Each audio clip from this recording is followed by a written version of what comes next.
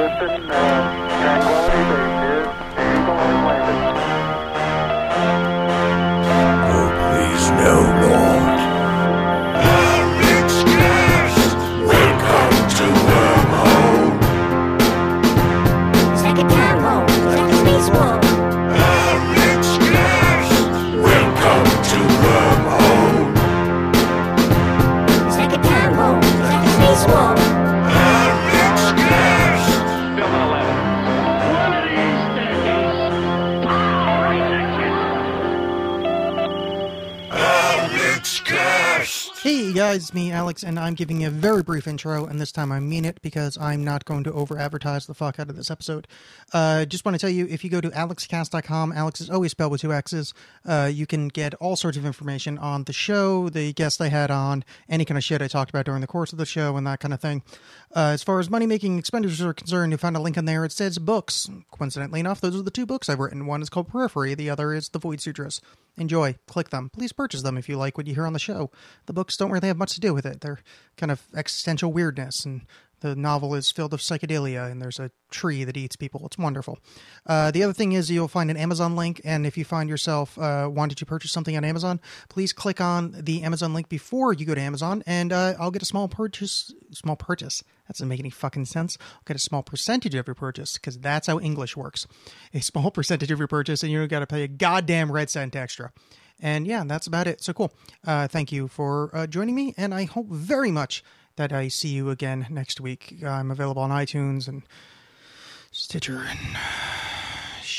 Hey, guys, it's me, Alex. See, you know it's the show now because I said, hey, guys. And because I say it that way, here's a little trick for you to know, Rachel, is I can see the little oscilloscope, and I know where the spike is on hey by looking at it, so I can just cut everything before that off without actually having to listen to my 8th grade lesbian voice.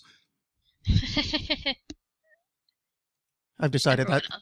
Yeah, huh? I've decided that's my my perfect voice description, is I sound like an 8th grade lesbian. I'm not sure what it means, but I just said it the other night when I was drunk, and I felt like, oh, that was perfect. That is what forever I shall refer to my voice as.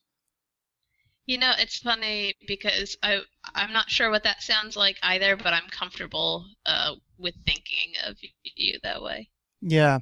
Well, I mean, I think it's a kind of combination of like, I'm just kind of coming into my femininity, you know, and... You know, I'm going through some body changes, and I just think, you know, somehow it makes sense. Yeah, just going through some body changes. They're perfectly natural. Yes. Well, assuming you live in America and live, you know, mostly on genetically modified foods and have a drinking problem, yes, my expansion into a much larger body, perfectly natural. Yeah, the average mid-pubescent 8th grade lesbian does have a drinking problem, from what I understand. Well, that part doesn't really carry over. I was more thinking I was thinking breast size and voice is really the two. And really, honestly, the lesbian part doesn't really have anything to do with the voice tonality. It sounds better than 8th grade girl, because for some reason that sounds like I'm being like misogynistic. But 8th grade lesbian sounds like it's that extra level of this is so stupid that it's understood that obviously I don't mean anything by it aside from, you know, self-mockery. I like to believe that that's true. I'm going to, yeah, because I picked that up, and I like to believe that other people pick that up also. But then maybe there are some people out there being like, he hates 8th grade lesbians. Yeah, I guarantee you there are people thinking that, or that I hate women, because people either don't have a sense of humor or get really confused that sometimes people that are good with words are allowed to use them in ways that are not 100% directly exactly what you're saying. Which I believe I'm allowed to go into that group, but that is not often picked up upon. Yeah, well, I think that the problem is that everybody thinks that they're in that group of being, I guess, the verbally elite. And part of it, I think, is coming from the Northeast and having a really dry sense of humor. And also from as far as I can tell, being, for some reason, highly educated in linguistics. That seems to be a big thing in the Northeast, in the New York area and whatnot. So I think that it's a common trend. Yeah, I just wish it wouldn't happen. I have this friend that I'm gonna leave nameless, but we often find ourselves at at loggerheads about feminist issues. Not so much feminist issues, but the men are horrible stuff. And a lot of that goes to like this language use thing. And anytime I get in the argument, it's like one of these deals of like, but you know me. Like, we've been friends for a really long time. Like, you know I don't think lowly of you because of your, double X chromosome workout. Like, this is a weird thing. And it's like, because words somehow carry this extra meaning, which is odd coming from me being a writer, but like this strict, like Nazi, like, that's what that word means, therefore it's offensive kind of mentality. It's very weird. Yeah, I think that there are a lot of factors that play into it. I mean, different people have different triggers, of course, and some people are always going to get triggered by certain things. Rachel, could you please call it the T word? The T word, yeah. Yeah, I don't like trigger. Reminds me of bad thing. See what I did there? It's like a little fun. Yeah. But yeah, I was talking to a woman a little younger than myself about 2 weeks ago, and she was talking about this friend of hers that's really been upsetting her lately because he always refers to her as like titties or big tits or something like that. And she was like, if he called me that, once in a while, then maybe I wouldn't mind it so much, but he calls me that every day to the point that I think he actually thinks it, and it's not an endearing term. So I don't know, different people have their different thresholds, and well, that's an interesting one. No, he's calling her, like, he's using a nickname like, hey, big tits, like that's, or is he just pointing out the size of, okay. Yeah, no, that's just, I'll go so far as to say that's someone that's not really thinking too deeply about the language they use. Yeah, which, offensively reductionist. Yeah, that's a little, that is what I'm kind of referencing, but I think that's exactly where the point moves from my point of, you don't have to take everything too literally to, that's where it's like, ew, really? Like, yeah, that's too far, dude. Stop. Like this is great because I was referencing this before we started recording, but I was saying to you that I was talking to one of my friends about how shitty her male friends are and how it's actually kind of making me feel a little bit better because I didn't realize these men actually existed. But I had no idea that the phrase "gonna get some pussy" wasn't like just a joke. Like I've literally only used that ironically in like, well, that's the way shitheads on TV say things. I had no, like, that's like a real thing that happens. Like, men, like, don't think of women in like legs and arms and all the other. It's let's go get some pussy. And it's like, honestly never occurred to me. I just thought it's so incredibly shitty. I just assumed that was like a TV thing. Like, that's what, that's what the guy that yelled nerds and beat up somebody would say, Yeah, well, it's wonderful to hear you say that because I think that when you're surrounded most of the time by people who don't think that way, it's really easy to forget that there's still a huge number of people who don't I guess whether I'm going to use women as the example here, like don't think of women as people, or don't think of think of other people as others, in fact, and as lesser than. In this way of like, yeah, I'm gonna go get some pussy, like, and I'll say things like that to my friends in a way that I just think it's hilarious if I say it, but also then there's this flip side to it where people actually say that and mean it, and also there are points at which some people think that I mean the things that I say also, and I think, I'm clearly being tongue-in-cheek here, and they have no idea. Yeah, that's where my concern lies, not so much with the, like, I understood the male predatory instinct. I don't mean predatory in like a rapey way. I mean in the like in the go to a club and do whatever it is the kids do, the pitching woo. I get that aspect of it, and I get, guys will have the tendency towards thinking women less than, but I guess I just didn't realize the how deep that less than goes. Like, I just thought it was like, I thought shitty guys thought it was like 60-40. Like, I thought that was the shitty level. I didn't realize it was like 100 and then pussy. Like, I didn't realize it's like, it honestly didn't occur to me. I'm very concerned that a lot of things I've said, I've said with the basis of like, everybody understands that there's no guys that are that horrible.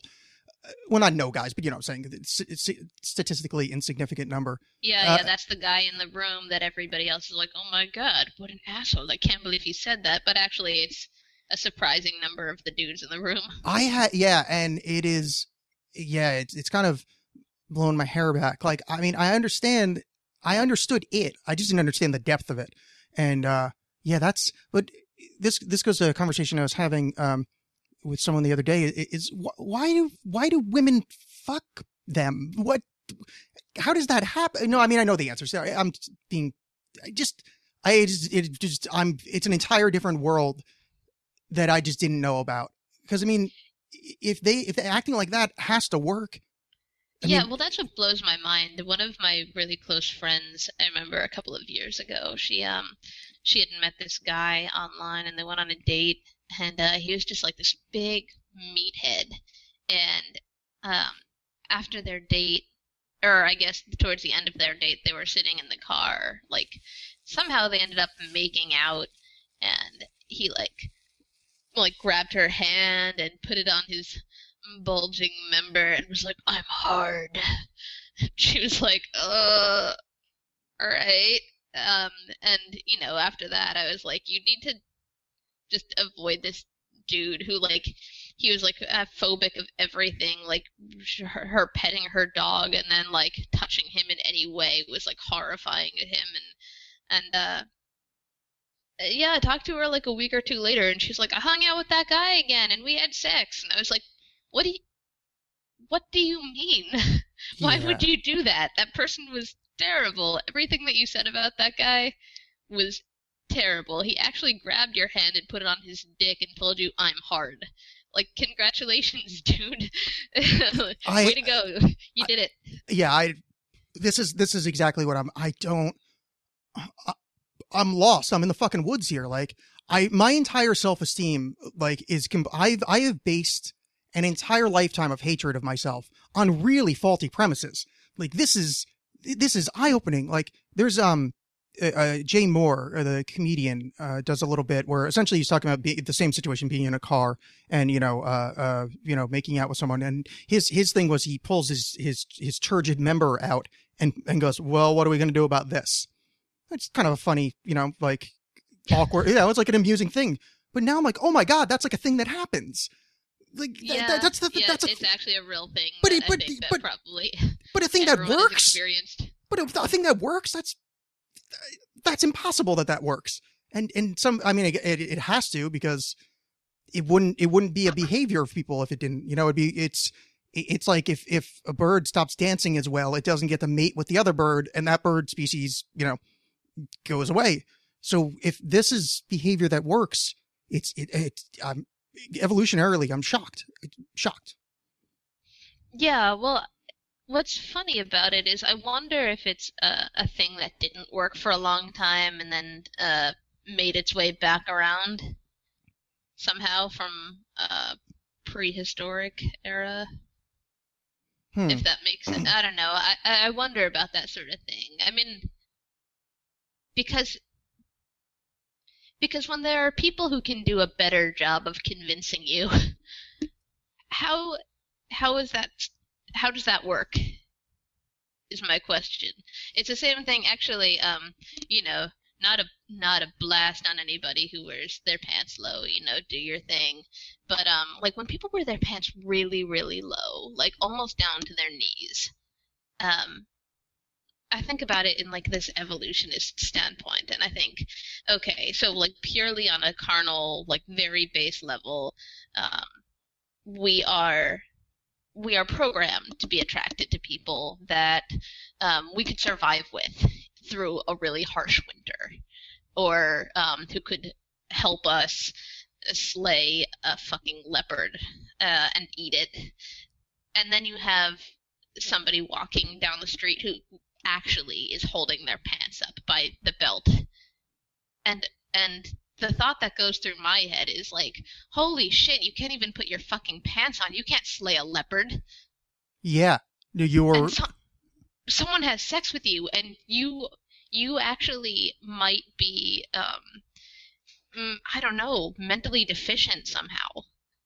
Yeah, that's a really interesting point. I think the same thing with very tight jeans, where I understand the point of showing things off, but it looks unhealthy. Like, it looks like you're strangling the parts that are supposed to be in use. Like, this entire courtship display is based around insemination. So if it looks like you're strangling your cock and balls to show them off, it seems like a self-defeatist attitude.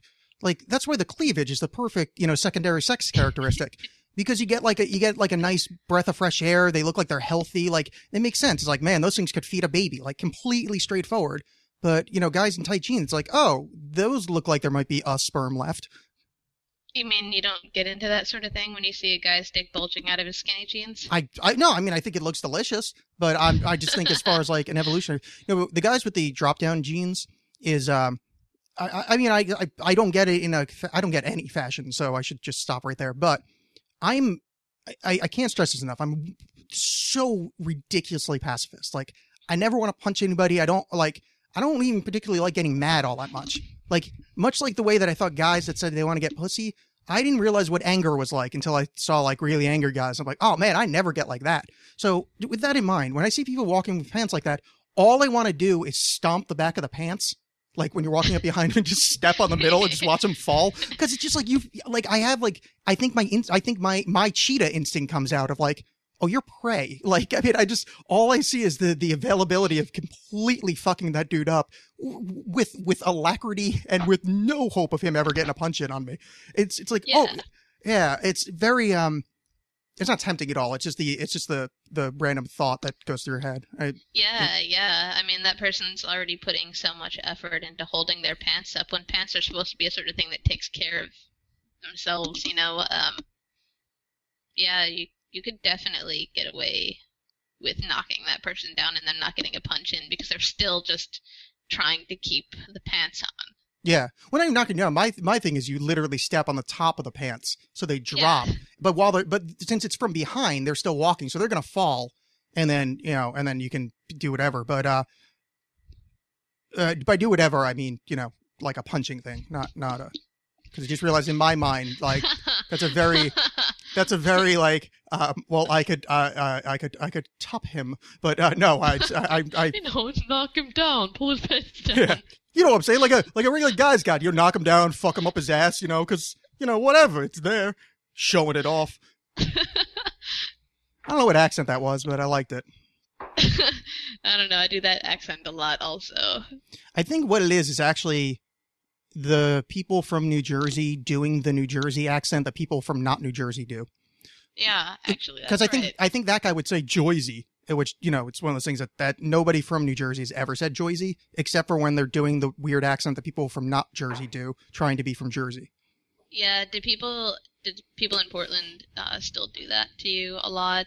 Like when you meet people and they find out that you were once from New Jersey, are they still like, how come you don't have an accent? I've gotten that before, but for the most part, it's not something that comes up like immediately. So, it's, but yeah, I have gotten that a few times, but yeah, mostly it's, well, you don't sound like you're from New Jersey, which I'm fine with. New Jersey was a fine enough place to grow up. No regrets. I mean, a lot of regrets, but it's where my parents fucked, so there's nothing I could do about it, but I'm sure it's better than like Nebraska or something, Yeah, right, sure. I mean, no offense to Nebraska. I was just picking some place that doesn't have like a big city next to it and an ocean, Yeah, lots of people's parents were fucking in New Jersey. Yeah, so that's fine. But yeah, people would say that, but people tend to not guess me from New Jersey, so they think I'm fucking with them because I often just make up life stories for myself that don't have anything. Like for a while, from where you are, I used to say I was from Nolens and say that word really obnoxiously horrible with like no hope of ever sounding like a local kind of accent. And then just make up this story about I grew up in, Nolens and then I moved to, somewhere else. And just because I'm a jerk and I just, I didn't feel like having a real conversation. And it's fun to kind of plant those seeds because eventually a few years down the line, somebody will reference one of your various life stories that I've made up and I can look at them blankly and be like, the fuck are you talking about? I was never on a carnival. What the hell? What the hell can I do? You're thinking about somebody else, man. Yeah, it turns out I also do that. Make up stories. I like making up stories about like the origins of certain things, and then just walking away with things that are completely, innocuous that probably won't ever come up again, and that person will never actually find out the truth unless they put in the effort. Yeah. But yeah, I do like hearing that sort of thing referenced. I really, really love hearing stupid things that I tell people get repeated. Yeah, that's a And favorite of mine realize too. That's Yeah. how it starts. Yeah. That's how it all starts. Yeah, and I actually do. It's one of the things that I do make an effort to not kind of the Spider-Man this thing up. With great power comes great responsibility. I realize that people really believe me when I talk about words, which makes sense. Like, I'm pretty good with words and I know a bunch of them. So like, people will just kind of defer to my expertise a lot. And of course, I've utilized that for evil many times, where I will just make up I'll make up phrases in another language that aren't those phrases, just fake Latin. And I'm like, oh, there's a good Latin phrase for that, and just make something up. Or derivations, where I'll just make up like, oh, that comes from this. And just, there's no joke. It's just, I find it funny to put shitty information into the universe and just let it sit there. There's no payoff. Like, it's never going to come back, but except for in my head, I'm like, yeah, that's amusing. Because no one's going to question me. That guy wrote a book. Of course he knows about that word. Yeah, exactly. You're pretty much an expert at words now. You've put a number of them onto many, many pages. I read the pages. They're nice. Oh, thank you. I appreciate that. Yes, they're made of dead trees. Yeah, or tree creatures, as it were. Oh, that's true. Oh, look at you. Wow. Oh, man. I didn't realize that. Periphery is actually is a self-created cannibalistic book. I'm going to put that in my Amazon review. No, I'm going to do it first. All right, please do. I get extra points for every Amazon review I get. By points, I mean you go slightly up in the ratings on Amazon. Like right now, I'm at 1.5 millionth most popular item on Amazon or something. Wow, ridiculous like that. That's not bad. It's pretty bad. But well, no, I found the difference between something that's respectable and something that's bad is so slim. Like when I first put that book out, I think like somewhere in like the low 20,000s. Which if you think about the number of items on Amazon and the number of just books alone on Amazon, I'm like, fuck yeah, that's awesome. Like just the number of pens that should be more popular with me, so I'm like 20,000 things are more popular. Fuck yeah. I'm really happy to be that. And then the next month you sell like 6 less and that puts you at 400,000th most, and it's like, oh fuck. And then sell like 6 less than that and you're at something millionth. And it's like, oh, so the difference between the 20,000th most popular item and the 2 millionth most popular item is about 14 sales. Yeah. Yeah, well, it's funny the way that works. When I started an Etsy, I just posted about it on Facebook, and I had just a ton of views. And I remember thinking, oh my God, I'm doing such a great job. And because I was posting it on Facebook, one of my friends bought an item, and it just became like this thing for like a week where I had like a ton of views, and then like the following week it just dropped down to 0 one day. Yeah. And that's pretty much where it stayed. That's the way it works. Yeah. And here's a fun thing, and you can join the litany of people that blow at plugging things. So, wait, you were saying you have an Etsy store? Oh, Indeed, I do have an Etsy store. Actually, I was catching up on old podcasts the past couple of days, and I listened to your Sean McGann episode. Is that guy as grand in person as he sounds on the podcast? Well, I have 2 things there. One, you really blow at this. Etch-A-Sketch? What's your Etsy handle before I answer your question? You're terrible. It's etsy.com/store/Etch-A-Sketch. It's RACHASKETCH. Beautiful. See? Yeah. And I'll put a or link at least to that's that. what Sean McGann said it was when I listened to that episode yesterday. Do you really not know what it is off the top of your head? No. Oh, I right. mean, I know that it's Etch-A-Sketch, and I All know right. that it's Etsy. Well, if that doesn't work for the guys that are listening, go to Alex Cast and look at the show notes for this page. I will put a link to it. And I will say before I answer her Sean McGann question, you are amazing at Etch-A-Sketching. It's disgustingly good. Like, I kind of hate you a little bit for it. Like, you have like magical Etch-A-Sketch powers to the point that I felt that when linking to you, had to like make sure to point out that I've seen you make them in person, and these are not computer generated. Like, this is some kind of witchcraft, not internet fakeness. Yeah. Well, it's interesting having. It's etsy.com/shop/Etch-A-Sketch. Oh, pretty good. Yeah. So anyway, it's for some reason the only skills that I have are ones that are completely useless. And yeah, I'm really good at Etch-A-Sketch. No, I don't know why I am really good at Etch-A-Sketch, but it is probably what I'm best at in the world, and that's good because so far it has grossed me about $150 in the last year, so I'm pretty much self-sustaining now. Yeah. I understand that really well. I spent 3 years of arduous labor writing a novel that has, I think, after the money I spent just on printing costs, I think I've made like $8 on it. So it's art sucks. But so the big bucks are starting to roll in, is what you mean? Yeah, big. But I'm almost at 2 digits. But I would say no. I've seen other people, other like Etch-A-Sketch aficionados, Etch-A-Sketch artists, and I've never seen anybody better than you. Like maybe equals, but never better. So, and I'm saying I shouldn't be saying that to you. I'm saying that to the audience that you should. I'm not saying you should buy something, but I'm saying you should buy something because it's. Yeah, no, you should buy something. It's like frustratingly, confoundingly amazing that like I like the violence I feel looking at it is just that shouldn't happen. That's not a thing. Like that's not a thing that should be able to exist using 2 little knobby things. It's fucking impossible. It's like trying to understand fucking M theory or fucking quark gluons, trying to figure out how that happened. But well done, Rachel.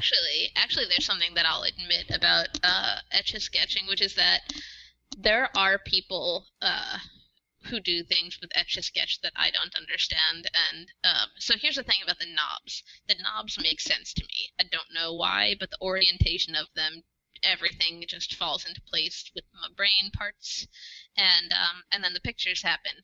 But I've tried doing them sideways, like turning them so they're vertically oriented. Yes. And I can't because I keep forgetting which direction is which, whereas I have seen people who can do phenomenal vertical Etch-A-Sketch. Oh, wow. Well, let me ask you... It's not as good as their horizontal stuff, but it is better than my vertical Etch-A-Sketch. Well, let me ask you this. In the printing term, that's called portrait, and landscape is the way it normally goes. But can you not in your head picture, like, let's say you want to do one, vertical, portrait style, where the knobs are confusing, you can't do it. Could you not in your head picture, like, let's say you were going to do the TARDIS, but portrait style. Could you not just draw a TARDIS lying on its side from the way that you're comfortable? Like, could you just picture? Actually, I could do that. Now that you mention it, I could definitely just think about an Etch-A-Sketch lying down. Yeah, that's. I mean, I don't mean to oversimplify it, but because I don't understand art at all. I mean, on that like creation on that level. But it seems like instead of drawing the Mona Lisa, you could draw like the Mona Lisa that fell down. And if you have the ability to picture it and then do it, it's like, and then you made one that's vertical, but you didn't make one vertical. You just made a lying down one. Actually, what's funny is that I did what I actually had in my head was this image of a Mona Lisa that another Etch-A-Sketch artist actually did when I was talking about it. That's why I pointed out. That's the only vertical one I've seen that was any good was a Mona Lisa one. So it might be the one that I'm talking about. It's the famous one. Yeah. Yeah. So maybe that's actually maybe that's the key is just picturing the Mona Lisa, but she's taking a nap. Yeah. I mean, to me that makes sense. But also, I remember the last time I used an Etch-A-Sketch, and I do recall multiple times forgetting which knob did which. So I'm not like, as far as a brain to do something on an Etch-A-Sketch to make it look good is concerned, mine is built exactly the wrong way. For that to, nothing about it makes sense. Like in the slight, like literally I can understand, like quantum state and spooky action at a distance, like really complicated physics stuff. Oh, I got that like a motherfucker. That makes sense to me. no, like my brain explodes when like Tetris. No, Tetris is impossible. like I only did it the one way. You only rotate the thing one way, because rotating the other way, that's way too hard to think about. It makes my brain hurt. Turns out Alex only deals well in theoretical space. I think not so. Visual space. Yeah, I know it's true. I'm not. I'm visually like that. I don't even know what kind of visual, because I'm quite visually oriented. Like in my head, like almost like the adjective form of visual is the way I think about everything. Like I picture a lot of stuff. It's just the transition from like picture space to meat space is just I'm lost. Like, did you say picture space to meat space? yeah. Like in my head, like I'm picturing something and then transferring that to like meat space, like, you know, the shit with your hands and you know, India ink or whatever the fuck people use. Okay, I'm just picturing meat, like a vat, a glob of meat. No, I mean, I might be able to make something out of that. Weirdly enough, good at sculpting. Not kidding. Like give me like a bunch of clay, I can kind of sculpt pretty well. Well, not well, but like infinitely better than I can do other forms of art. It just, because it's like, again, it's more like it's not the push left to make the thing go left, push right to make the thing go right. That's, I know that sounds like I'm being sarcastic, but honestly, it's too confusing to me. My brain doesn't do it right. Yeah, well, maybe you should just buy a bunch of Etch-A-Sketches and destroy them. No, I just give them to you. I mean, why would I destroy them? That's stupid. Yeah, I have a friend that's like that's really good at Etch-A-Sketch. I'd be like, what a shitty thing to do. Oh yeah. Yeah, but what about Shaq Fu? I'm sure that I've got lots of friends that are good at Shaq Fu, but that's something that serves better destroyed. Yeah, I mean, I suppose. I mean, I don't have a problem destroying Shaq Fu. I don't have a problem really destroying anything except for like if it's useful to people, you know, like, you know, I come from a Buddhist background. I got no problem with destruction. It's perfect. Everything is impermanent. But, you know, if you got something impermanent that your friend could use, it'd be like, that's just like, oh man, you're just being a jerk.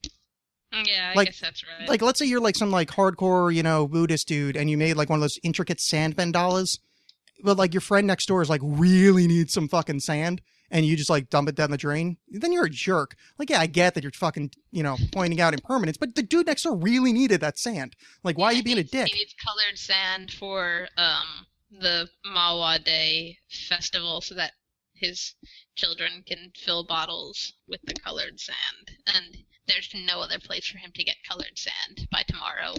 And Yeah. he needs it. Or, yeah, sure. Just look, I'm not saying the fucking analogy was great. I just couldn't think of a better one. But in that note, so you've never met Sean McGann? That's not someone you've come in contact with? It depends how you mean met. I mean, you asked me what he's like in real life. So what other form of met would you require? I just want to know how you found him.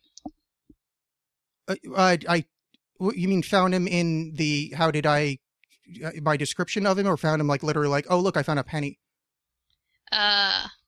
Yeah, both of those. Well, okay, well, I've known Sean for 15 years ago. Like, we've known each other for a really long time. We used to hang out, I mean, I know him through Tyler, and we met at diners and whatnots back in, you know, when I was like a fucking high schooler. So we've been, on each other's periphery for quite a while. Dean was very much in that group as well. Not necessarily in that group with Sean, but Dean was one of those people that I'm like, I know his name and I sort of remember what his face looks like. You know, and then we'd run into each other somewhere and be like, oh, that guy, and we'll have polite conversation. But Sean was like that for a million years. And then, I think I just figured out at some point that he liked writing. I don't know how the hell we ended up talking, but we ended up, talking via the internet and have become, internet friends, since my move to Portland. And, he has been on the show a few times, and he helped me out on the editing of various book projects. Actually, he might even go as far back as the Void Sutras on helping me edit stuff. But yeah, no, I've known him for a while. He's wonderful people. But so yes, so when I say find, I find him delightful, and I found him in a diner in Ridgewood, New Jersey. Yeah. Oh, was it really in Ridgewood? I think I don't know, wherever Matthews is. I forget most of. It's in Waldwick, I think. Waldwick sounds like the name of a town. Yeah. I think that's Waldwick. I don't know. You That literally, sounds right. you said Mawa, and my first thought was the thing from Gremlins. Because I just, like, my brain doesn't, like, put those together anymore. The town name from Jersey. Yeah, so wherever that was. So, no, really, you've never met Sean? Or have you, what is this Sean thing? I think the guy's a jerk. Well, Actually, Sean McGann is the person who introduced me to you in theoretical space This is long before you and I actually met. This is what I thought. So, Sean is how you found the podcast. Yeah, exactly. I was working a job where I was just by myself all day, and I started listening to podcasts, and I ran out of every Radiolab episode in existence after about 2 days, and I started posting on Facebook asking what I should be listening to, and Sean was one of the first people to respond, and I really liked that. First off, I saw that your podcast episodes are all like an hour-ish long, and I was like, perfect. I can just listen to lots of these. But at the time, I think there were only like 10 episodes, so I ran out of them pretty quickly also. But got to just keep up with it over time, which was nice. But yeah, big shout out to Sean McGann. Thanks for the Alex cast. Without you, this would probably still be possible, but thank you. Yeah, it would be slightly less weird, because actually I'd forgotten about the fact that you had listened to the show before I met you. Yeah, and also I knew that you were you because you spell Alex with 2 X's, and prior to that you were just some guy that I was meeting.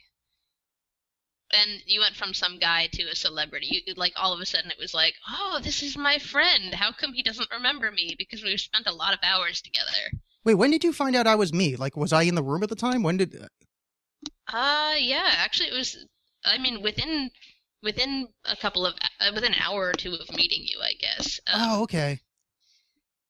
Yeah. No, I And remember. I think you had referenced the show a couple of times and just referred to it as the show, and I was like, I have no idea what this guy's talking about. And then I started putting things together, saw your name was spelled with 2 X's, saw some recording equipment, and was like, wait a minute, I'm pretty sure that this is the person with whom I spend all of my time.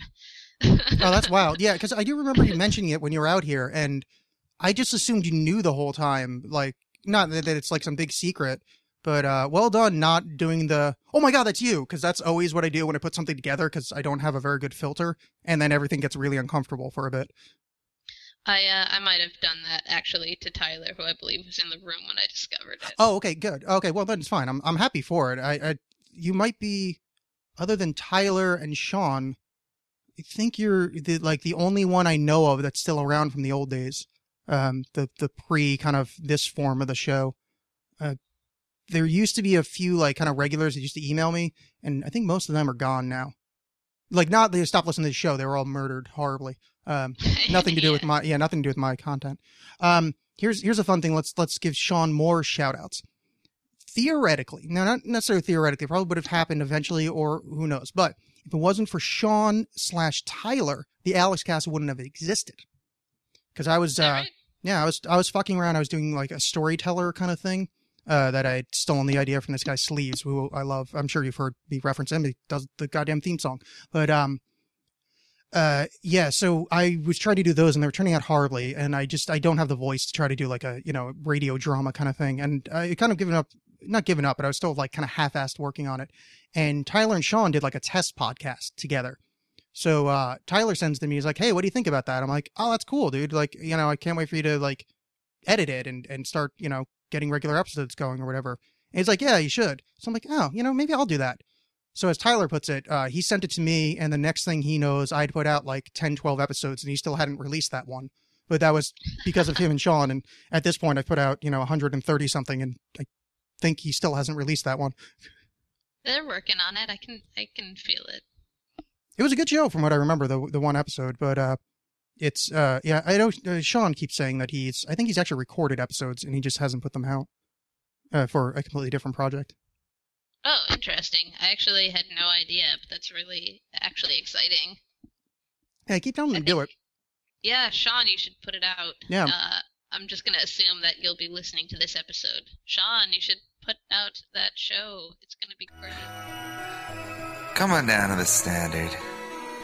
14 Northeast 22nd. 14 Northeast 22nd. Northeast Portland. Conveniently in America. Perfect. Sean, well, I don't know if it was on that episode or during the wrap-up, said you should have Rachel on the show. And I said, oh, yeah, I should. I think she's been on the show before. And he's like, yeah, but that was like her and Dean, and she didn't get that much talking. And I went, oh, yeah, I don't think I actually really knew Rachel all that well when she was on the show. So, again, Sean McGann. Yeah. Actually, yeah, that was on the air that you said that. Oh, okay. All right. Well, then I didn't need to do it, and I'm repeating myself. Nah, we could actually just spend the rest of the airtime right now repeating everything that you and Sean said verbatim. Well, here's the problem is, and I find it amusing because I really like the awkwardness when it happens, but I forget this fucking show the second it ends. Like, I don't remember what I said. I haven't listened to me aside from editing, and I don't even listen to the show when I edit. I just look for like spikes and shit that looks weird, and I make little notes that like, oh, I have to cut this part out, like while I'm recording. So like, I haven't heard the show in forever, and I don't really remember my conversations that well because I want to be here. I want to be present in it, not trying to, fucking take a picture at a concert. Like, I want to be at the concert, So I don't remember the show at all. And there's been times, and many times actually, my buddy John does it all the time, who's been on the show multiple times, where he'll quote something at me, and I'll be like, oh, that's funny. What's that from? And then yeah, that was you, like 2 weeks ago. You said it on your fucking show, or, make some reference and be like, oh, where'd you hear about that? That's awesome. And it's like, Alex, that was you. You said it. You recommended this on your show. It's like, oh yeah, I sort of forgot about that. But it's a really fun, awkward situation to get into. So I can't quote the Sean episode because forget it immediately. Couldn't even tell you what we talked about. Oh no, we talked about his book. I know that. But aside from that, I had no fucking idea. Yeah, actually, I could see that being the case. Actually, I feel like I've referenced things to you in the past from episodes, but I know that you have. About. I don't remember what it was, but I know that you have because it was while you were out here, and Tyler had to explain to me what was going on because I was really confused. And Tyler's done this to me more times than I can count, of continuing a conversation he's having with me, but it's the recorded me, so I don't know that the conversation's happening. So I think you did something along those lines, and Tyler had to be like, no, Alex, that's from the show. It was and I'm like, oh, the show. I've been on that. I've been on the show before. Oh, speaking of which, Sean wrote a book called Everyone's a Stranger, and it's Sean McGann, Sean SHAUNMCGANN on Amazon, and I will post a link to it on the Alex site if you guys want to buy it. And it's super cheap. It's like $5, so that'd be a cool thing for you guys to purchase. Because look, we've been lavishing praise on Sean, and I don't think that's the right word. It can be. Today, that's the way you should say it. No, but is there a word that sounds like that when you kind of like heap praise on someone? Can you lavish someone with something? I mean, it's not incorrect. Yeah, it kind of is. Yeah, grammatically it's incorrect. Like, it makes sense. Maybe we could just strip him down and oil him in praise. Yeah, that'd be nice. That'd be like slather him in praise. Oh, which might be the word. Yeah, we could just put him in a bathtub filled with praise and diamonds. Yeah, that sounds like it would cut. Alright. Well, then something softer, like gold. Yeah, gold would kind of cut too. Like, I think you would probably need to like move away from the metals and none of those like alkaloids that react with water. Because that'd be awkward. What if we actually just put him in a bathtub filled with Goldschlager? That's kind of the same. Yeah, that'd be fine. And then he could get drunk through his butthole. That's what they do in Russia. I'm pretty sure it's his life mission, but he's too embarrassed to actually try it even when he's by himself. Well, thank God I'm here for that, because I can set out the law saying I'm like the lawgiver in Planet of the Apes, in that I'm also, very simian looking. I feel bad that I'm imagining what Sean McGann's life goals are when he's not around. No, I mean, here's the thing. I'm going to tell you right now, the relief Sean felt at the end of that sentence, because you said, I feel bad, I'm imagining Sean. Now, I'm going to tell you right now, Sean did not have the end of that sentence as the one that you finished with, because we've just described him being slathered with things in a bathtub. Now, you said I feel bad. I'm imagining Sean and then his life goals, and it's like, oh, what a sweet thing to say. Because generally that sentence ends with something really horrible, like some kind of diamond enema, crystal skull fucking or something. I don't know what that meant, but it sounded fun. I'm pretty sure they made an Indiana Jones movie about that. Yeah, that's I can't even say that. Forget it. I'm kidding. I'm lying. There's a line that I said a million years ago. I think it's from a poem. Yeah, I think it's a poem, but my brother really liked it, and that's the only reason it sticks in my head. I don't even remember the poem, but at some point I said, "I want to skull fuck your third eye," and I don't know what it's from, but it's one of those things that keeps popping in my head every now and again. And I'm like, I don't even think I have the poem anymore. I don't know where the fuck it's from, but it's just one of these like random lines. And in that case, it showed up. Yeah, that's well, I'm glad that it's finally gained relevance. Yeah, sort of. I don't know if crystal skulls have a third eye, but we can ask. Crystal skulls especially have third eyes. That's what they're there for. Yeah. What's it called? Like Ajni? What's the name of that thing? You just made that up. No, I didn't. It's AJN something. I know that's a word that has something. Whatever. I don't care. I don't remember that. That's what I fucking hate about learning like Indian or like any kind of Eastern forms of, spirituality, is the inexplicable not translating a bunch of words for no good fucking reason. Like why can't we just say the crown chakra, not the whatever the fuck the word is for it, or dharma? Like, we can't just say like spiritual duty or whatever, like something. Like, why do we have to memorize like a fucking weird, I mean, it's the proper word, but it doesn't really make a lot.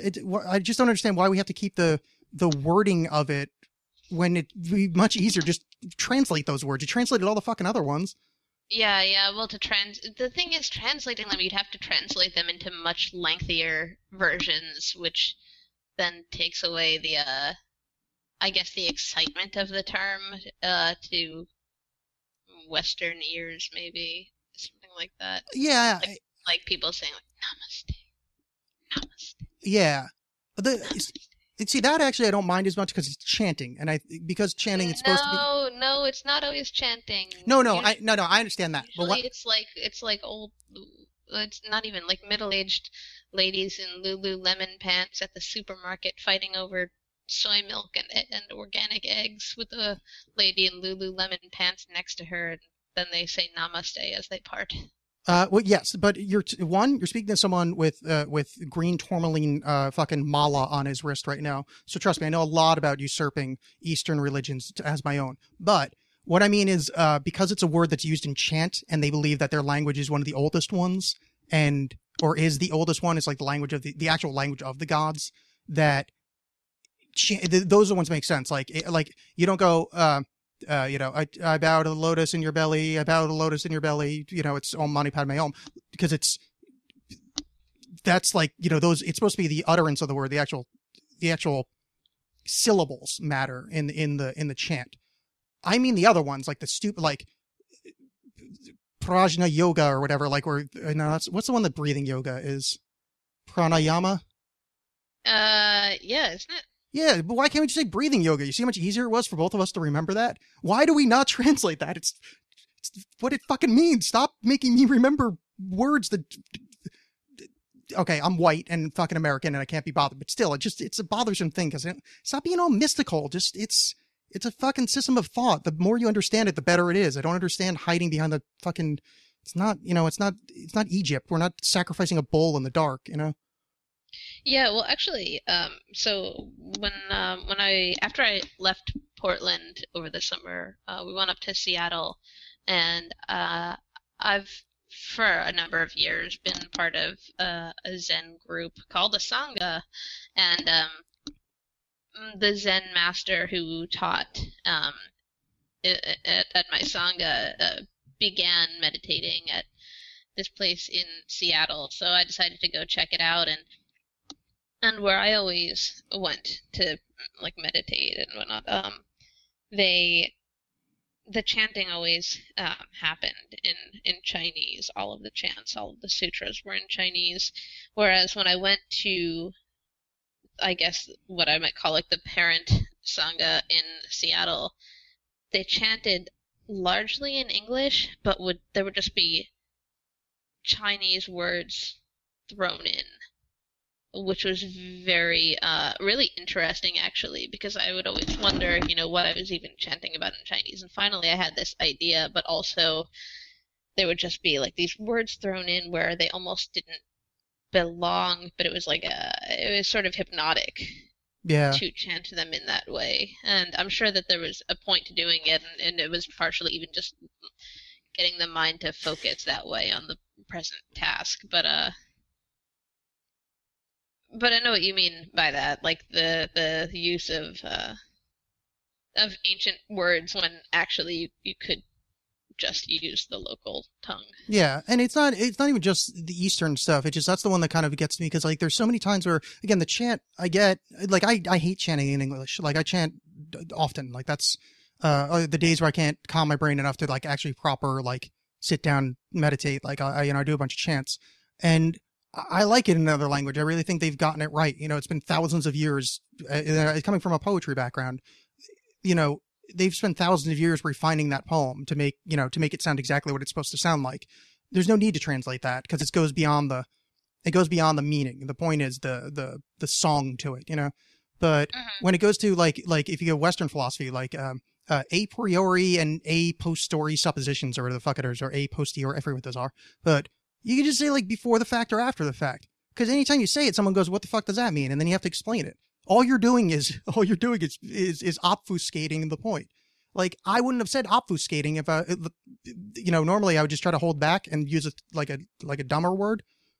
But I just, trying to prove a point. I just understand why making things overly confusing when the point is trying to get people in. Like the idea is to, get your point across, Yeah. Yeah. It's either to get your point across or else to jerk off onto everyone around you how knowledgeable you are and how I don't know, how versed you are in a school of thought. Yeah. No, I think I do believe in the end that's exactly it.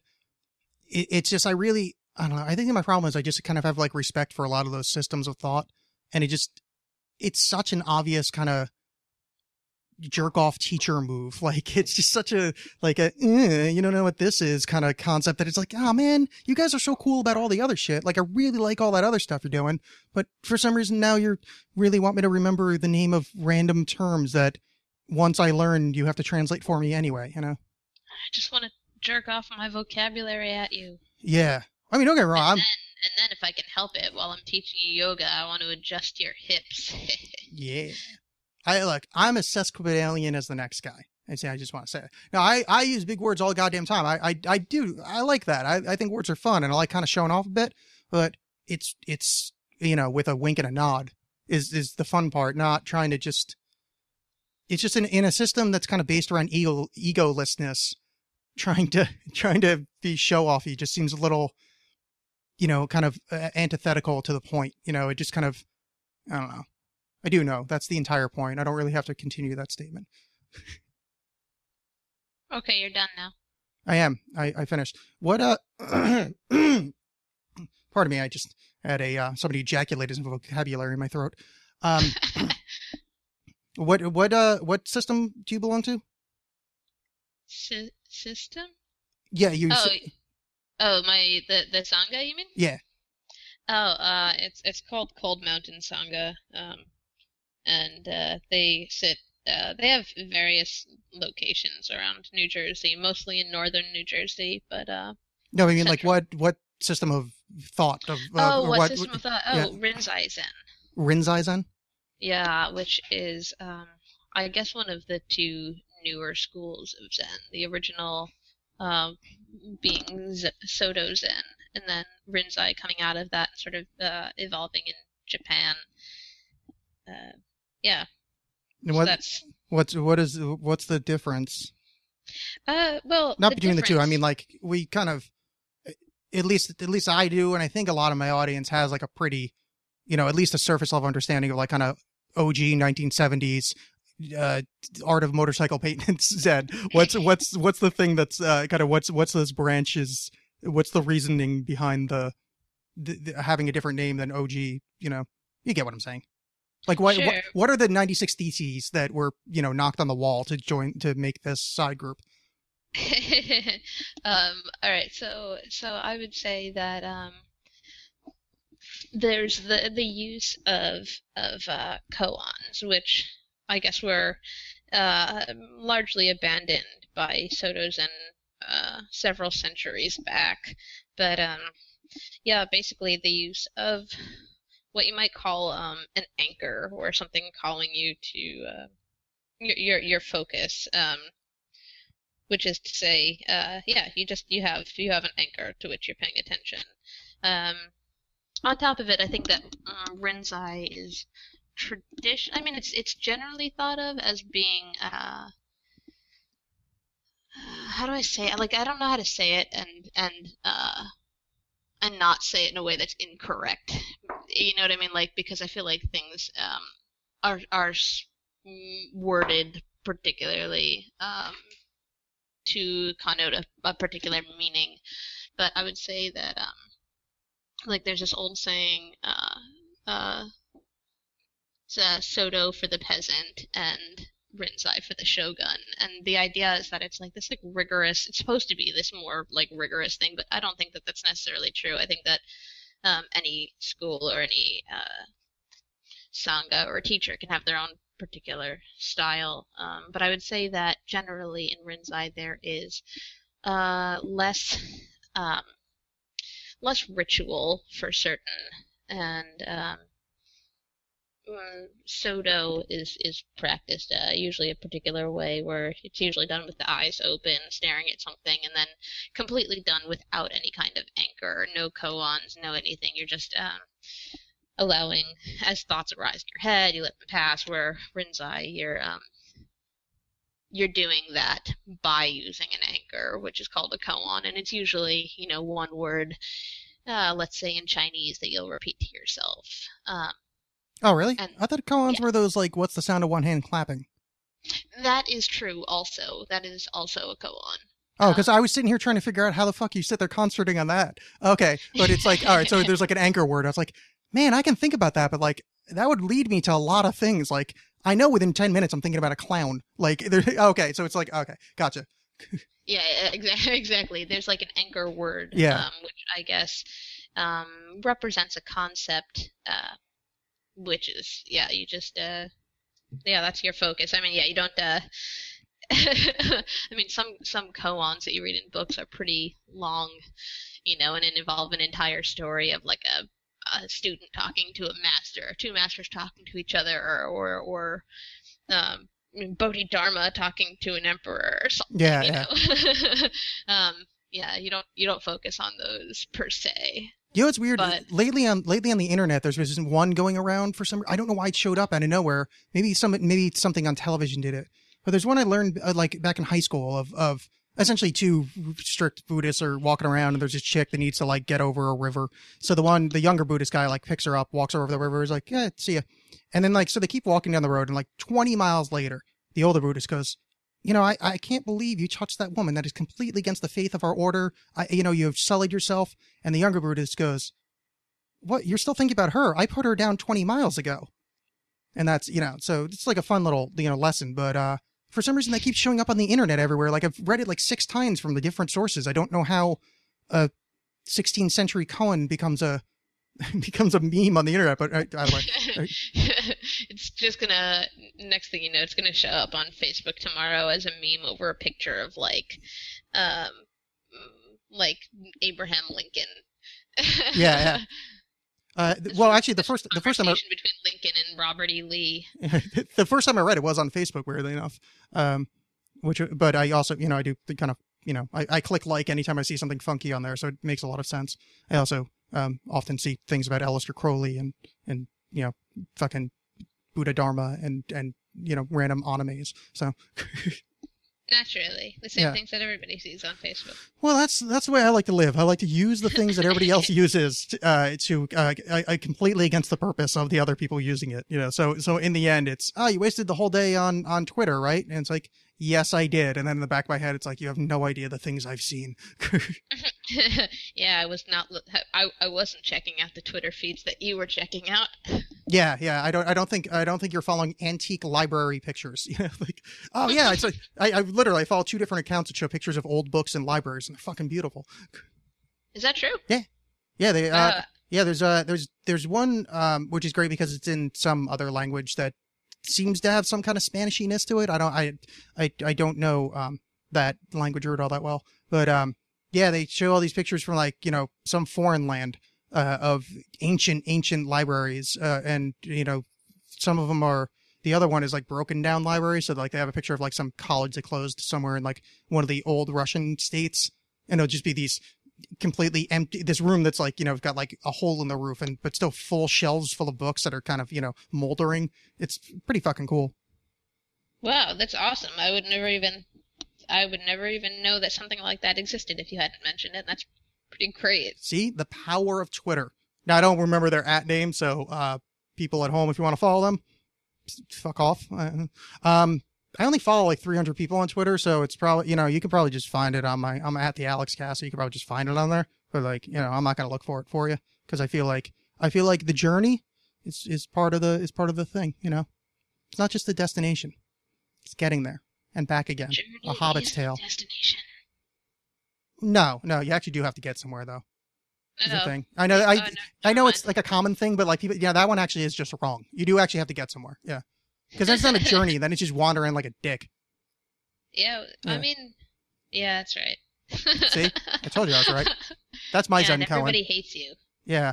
It's my Zen Cohen is, the journey is the destination, assuming you finally get somewhere, or you're a rich trust fund kid backpacking through Europe. Yeah, and you're playing a washboard with a spoon and pretending that you need money for the bus. Yeah. It's part of your folk art that you like to create. Yeah. So, there was no details on this. And, because, well, let's face it, Dean is lacking in details. He's not a detail-oriented guy. Or, I just forgot to look. And it's probably the second. But what were you doing with, like, a moth reading? What was that about? Oh, yeah, so actually the Moth just came to New Orleans, and so did I, come to think of it. But yeah, the Moth came to New Orleans the same month that I did, and so I went to my very first story slam, and yeah, and I don't know, put my name into a hat and ended up I guess telling a story, which went really well. But also, when you're telling a story at the Moth, it turns out that you are on a timer, and if you reach the end of your timer before you're done with your story, somebody like blows a whistle at you, and actually, once I hit that point where someone blew a whistle, like my story was going really well, and then I just started bumbling and was like, and the end. Oh. Well, I liked everything up to the whistle. That was fun. Yeah, it went really well, but yeah, when they blow the whistle at you, geez, like I actually like vomited the end of my story up, and I if you vomit the end of the story up, then you miss a lot of the details, I feel like, and it almost becomes pointless to finish the story. I could have just stopped telling it where I was, and probably been more effective. I tend to think, as a person that's more apt to be on the stage than in the audience, I agree with you. But the audience doesn't know that you've weighed a shitty ending to a story and not ending a story in your head, and all they see is the not ending, which annoys them. You kind of get like, and there's no way to convince them, like, no, trust me, if I finish this, it's actually going to be worse than if I just end here. Because they don't, because they don't know. They don't know what the end of the story is. So you kind of have to just be like, fuck, I guess I'll just fuck up the end of this, because you can't just end there, because the audience doesn't know, that you've made the right choice. Yeah, that's true, actually. I think, I don't know. Do you ever notice that people start their stories out with the word so? So, I was Yeah, I think I do that. I think that probably most people do, but I remember getting up on stage and just repeating to myself, like, don't start this out with so, because everybody is going to start their story with so, and they're just going to think that I'm about to tell the same story as the last guy. Well, here's the problem with that, or the problem with not starting that way is, so if you're walking up to a cold mic, at least I've done some public speaking before, back when I used to run the literary book in college and high school, and I've done some, fair bit of poetry, poetry readings, and not knowing what the mic sounds like, you kind of want something, you want I forget what it's called, but that thing before the comma that starts the actual sentence, previous to this, comma, so, comma, yeah, comma, hey guys, comma. So you can kind of test the mic, so you don't start with the indefinite article that starts the story. So you don't go, the tree in the woods was, and then if the mic sounds shitty, they hear, really in the woods was, and you now have to do this weird, awkward stutter step restart. That's my theory, at least. But I also blow at public speaking. Don't you think that it sounds more exciting if you start a story by going like, woo! I was walking down the street. And, well, yeah, no, if you say woo, that was my impression of mic feedback. If you go, woo, and then like, yeah, and that's then, what I'm saying. Oh, you yeah. should just start a story that way. I guess, but then it'd be hard to tell whether you're actually getting mic feedback or it's just your awesome impression of it. Or if I'm just a drunk college chick being like, woo! Yeah, tell the stories, woohoo! Yeah, or just wooing. Yeah, yay! I like saying things loudly. The team on the TV can hear me. Woo! That's my new annoyance as I get older, is people cheering at a sporting event. I shouldn't say that. Sorry, not them cheering at the team doing well or winning the game or whatever. But when they're saying to the television notes to the players on what they're doing wrong or right, it really bothers me. Because, like, one, you're not talking to the guy next to you. You're actually talking to the TV, and the TV can't hear you. So at that point, you're just some jerk saying stuff to an object. You're talking to yourself. So this is my new curmudgeonly thing. Sports at a bar. It's just like, stop saying that. No, don't yell at the ref. He can't hear you. It doesn't affect the universe.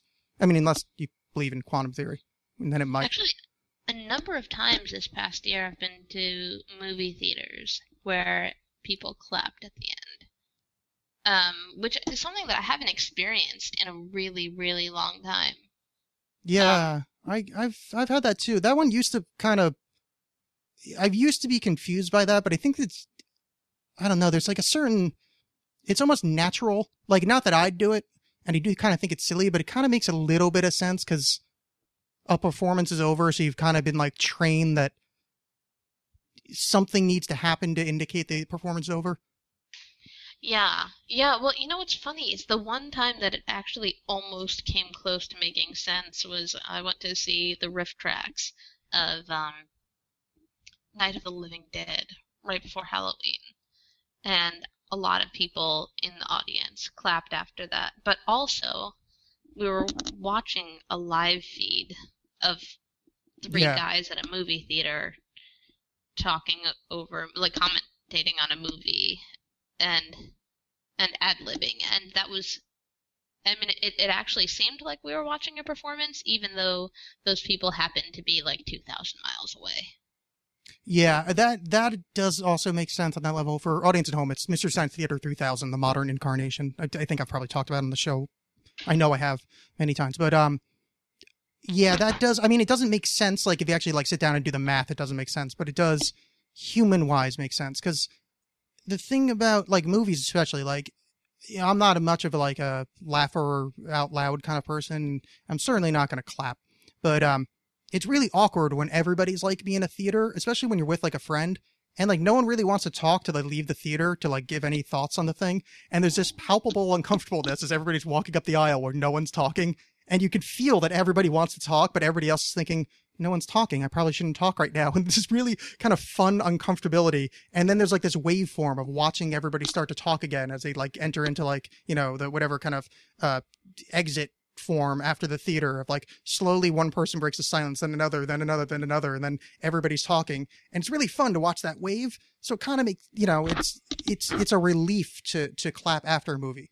It's clapping after like a set piece in a film. Oh, fuck you, dude.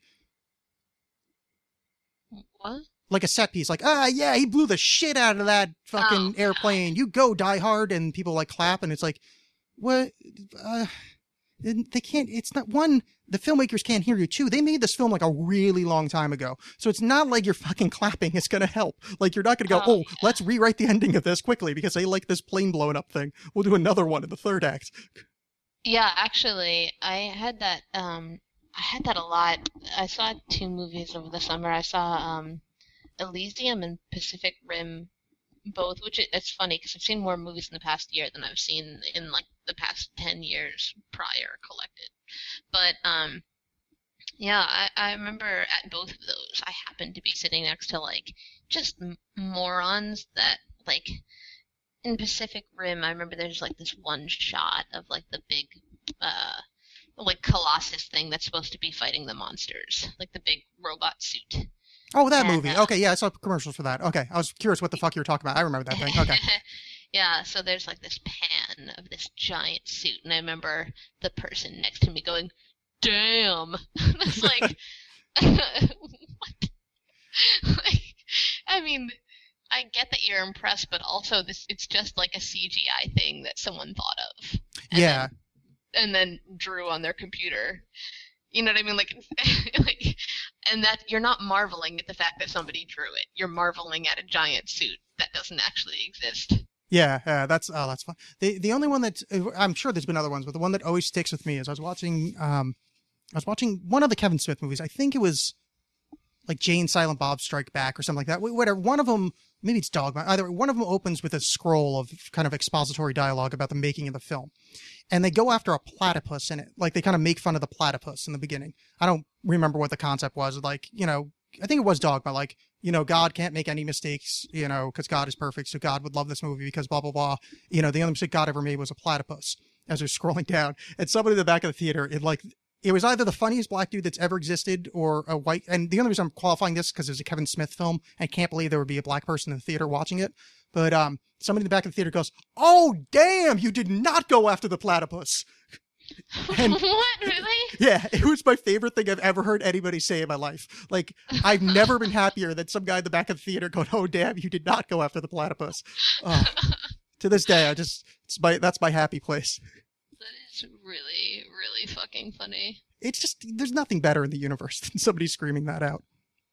Yeah, that's my new, I think I'm gonna write that on my personal, banner. I don't know. Yeah, well, like that can be your new mantra. Just, "Oh, damn, you did not go after the platypus. Oh, damn, you did not go after the platypus." Yeah, exactly. Yeah, you can call it the Plata Sutra. Things people shout in movie theater sutras. Yeah, that'd be fun. I just realized I'm kind of making fun of my own book right now, so I'm going to stop this. I just forgot I wrote a book called The Void Sutras. I'm like, hey, wait a second, I'm riffing off of a thing that I did, so I'm going to stop doing that now.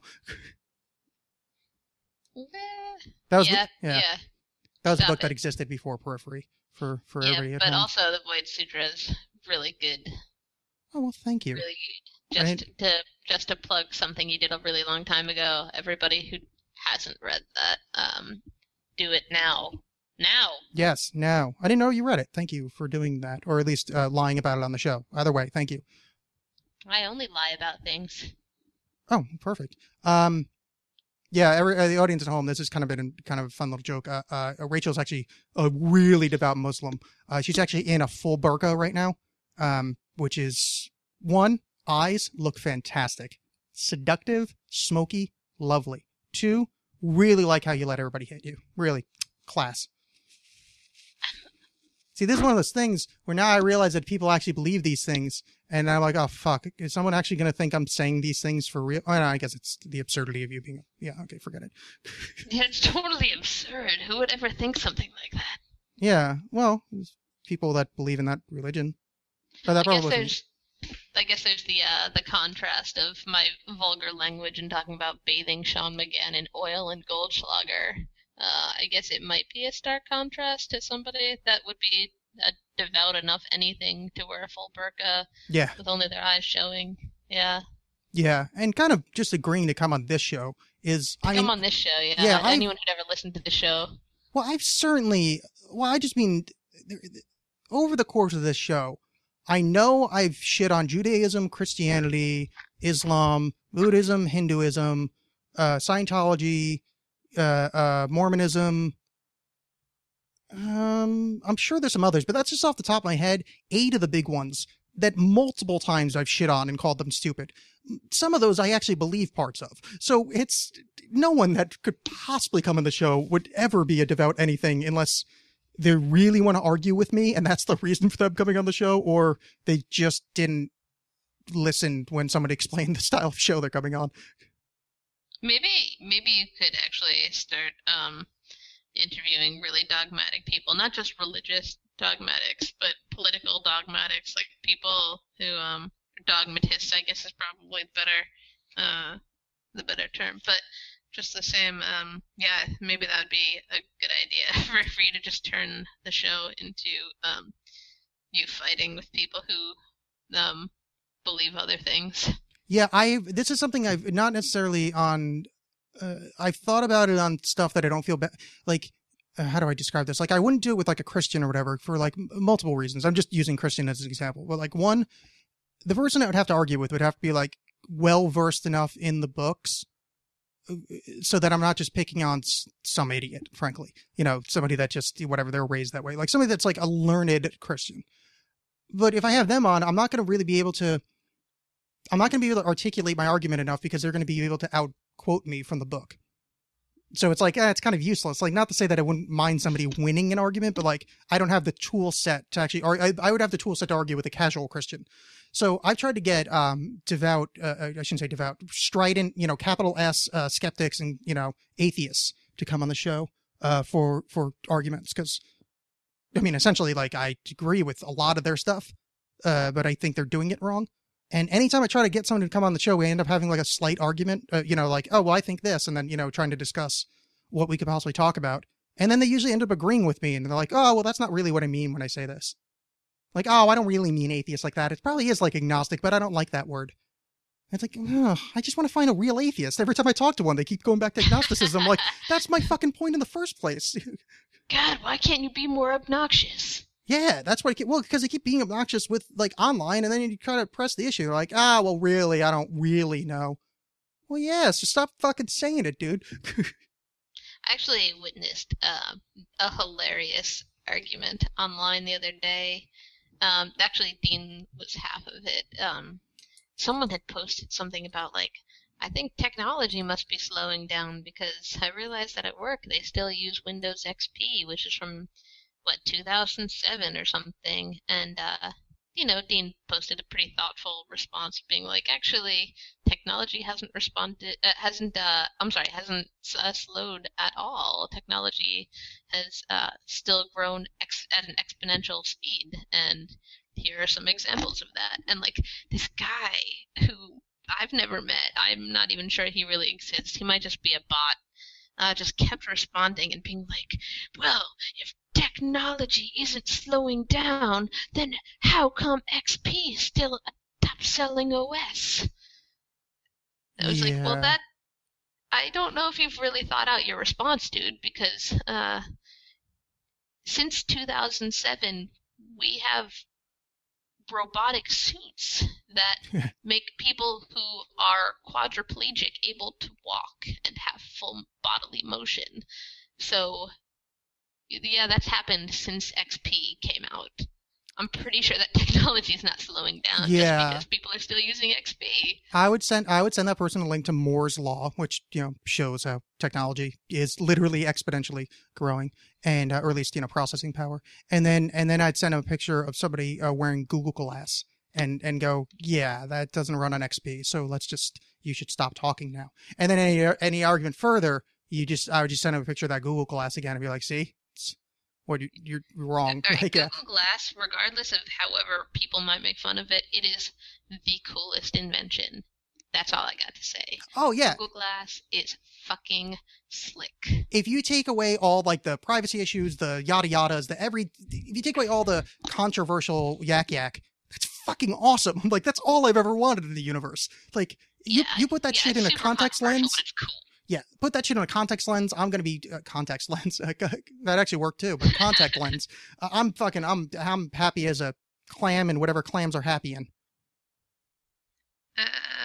Yeah, exactly. I think they're happy in clam juice.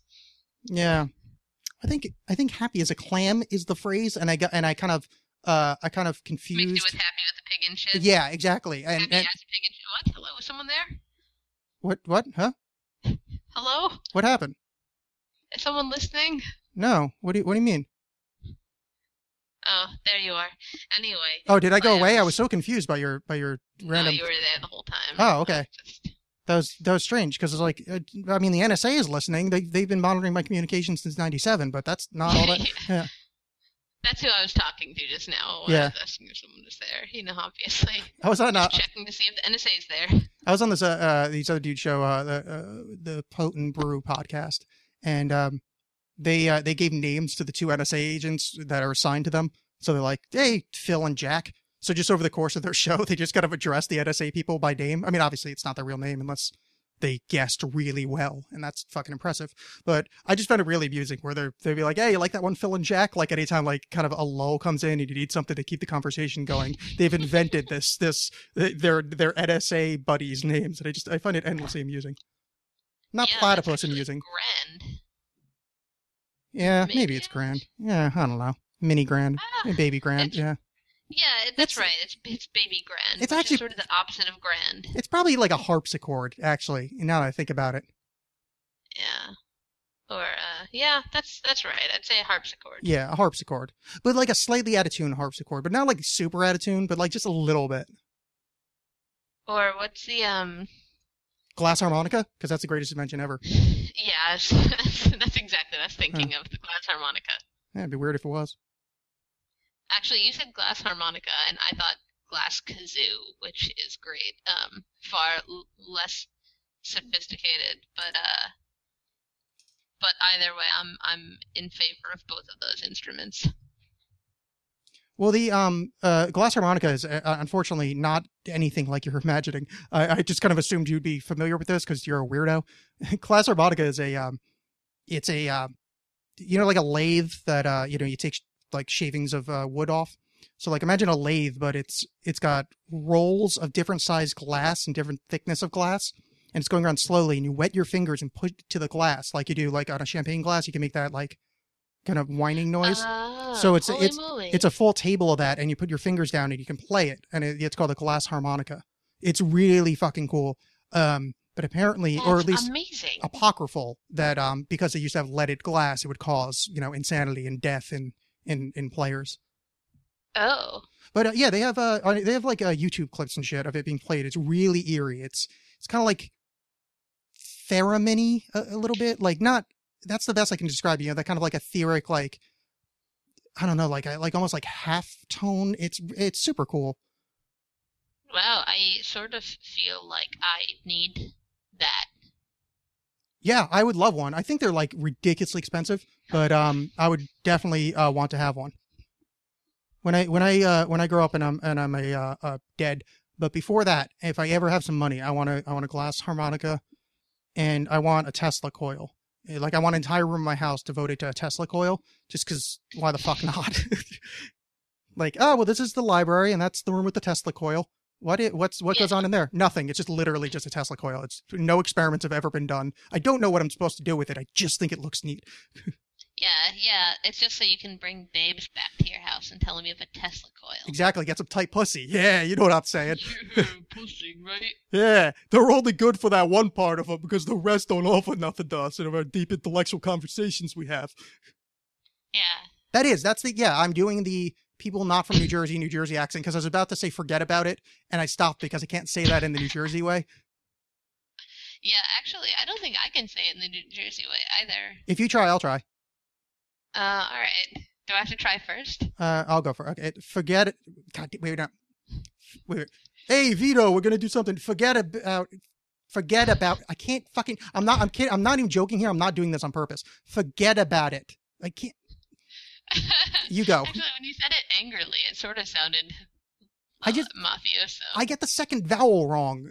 I can't go that like Benny. There's like weird OU things happening. Yeah. It's all, hey, forget about it. No, that wasn't very good. It was slightly better than mine. You have the end better. I have the beginning better. I got the forget about it. No, that's like some kind of like somebody just got stabbed on that one. That was you were pressing someone against a wall trying to make sure they didn't didn't give witness for the state. Yeah, forget this ever happened. Yeah. Hey, you know that part of your brain that stores long-term memory? Well, I want you to not utilize that hitherto with about this case. I mean, forget about it. Sorry, I can't do the accent well. I went to law school, all right? Yeah, that was very legal terminology. Yeah, I don't know. I just throw words together. I don't really know anything about anything. But we've been yapping for too long, so shut up. Well, that was unladylike. So, by the way, audience gnome, I don't know if we actually let you in on this. Rachel's currently wearing, leopard striped tights and a tube top? Is that what I decided? Yeah, that was it, actually. Because I told her to dress sexy for the show, and There's nothing sexier than that. I couldn't think of... I was trying to come up with, like, the trashiest, like, outfit possible, and I think that's about it. Yeah, you just told me to dress as a prostitute from a late 80s movie. Yeah. Or, like, actually, the hip kids now, that's the way they dress, like, when they go out. Like, I was walking around... Oh, yeah, that's true. I was walking around last night, and I walked by, there's, like, an actual, like, club in Portland now, like, on my side of the river. So I was walking past it, and I was looking at these people online, and it's like, this literally... It looks like outfits that, Kelly Bundy from the Bundy show would wear. When she's trying to be slutty. What's that show called with Al and Peggy? Married with Children. Yeah. Yeah, it looks like something she would wear. Like, it's just like this awful, just gaudy as fuck, like, just gross 1989 White Snake outfits. But it's like, apparently it's like kind of cool again. And again, I just don't understand the world, and I'm just gonna be here, not understanding them. Yes, I have that problem myself. It turns out that I, as a grown woman, don't know how to dress myself properly. And it's the sort of thing that when I look in the mirror, I'm like, I think that this looks normal. This looks like clothes that people wear. And at least, if nothing else, I feel like it's questionable enough that other people will have the same thought of like, oh yeah, I think that looks like clothes that people wear.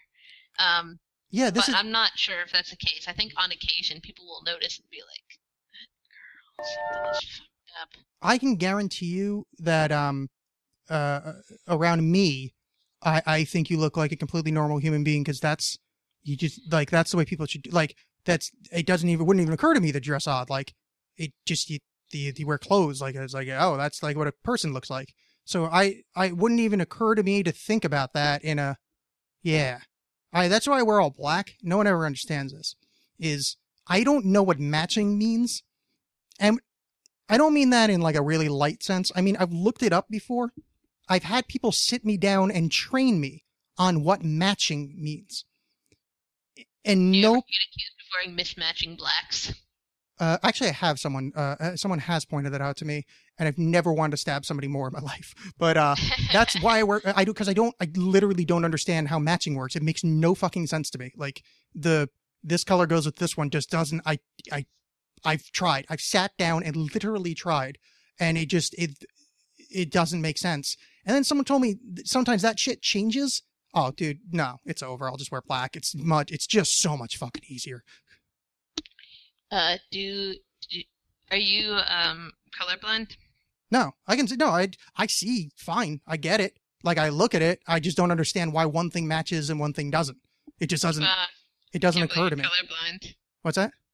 That's really It must be really hard for you being colorblind. No, I'm style blind, not colorblind. I can see that, like, hey, that guy's got like a red shirt on with a purple jacket. I just don't know if that's a thing that goes together. I don't like that could be match. I don't know. I don't. It doesn't make any sense to me. It's all guesswork. I don't get why it matches or not. You know who else doesn't know that they're colorblind? Dogs. Dogs are red-green colorblind, just like you. No, but I'm looking at Very something sad. red right now. I can see it. It's red. I can see red right now. I'm looking at the color red. You might think it's red, but it's actually probably what's brown to me. It's labeled red. I often forget what colors are called, so I have to have them labeled. I have a whole, it says Roy G. Biv right on my wall. Just in case you forget. Yeah, sometimes I do. Because oftentimes, like, wait, is violet green? So I have to look at the wall, and I'm like, no, it isn't. Yeah, just in case you actually forget. Yeah, so this is what a glass harmonica sounds like.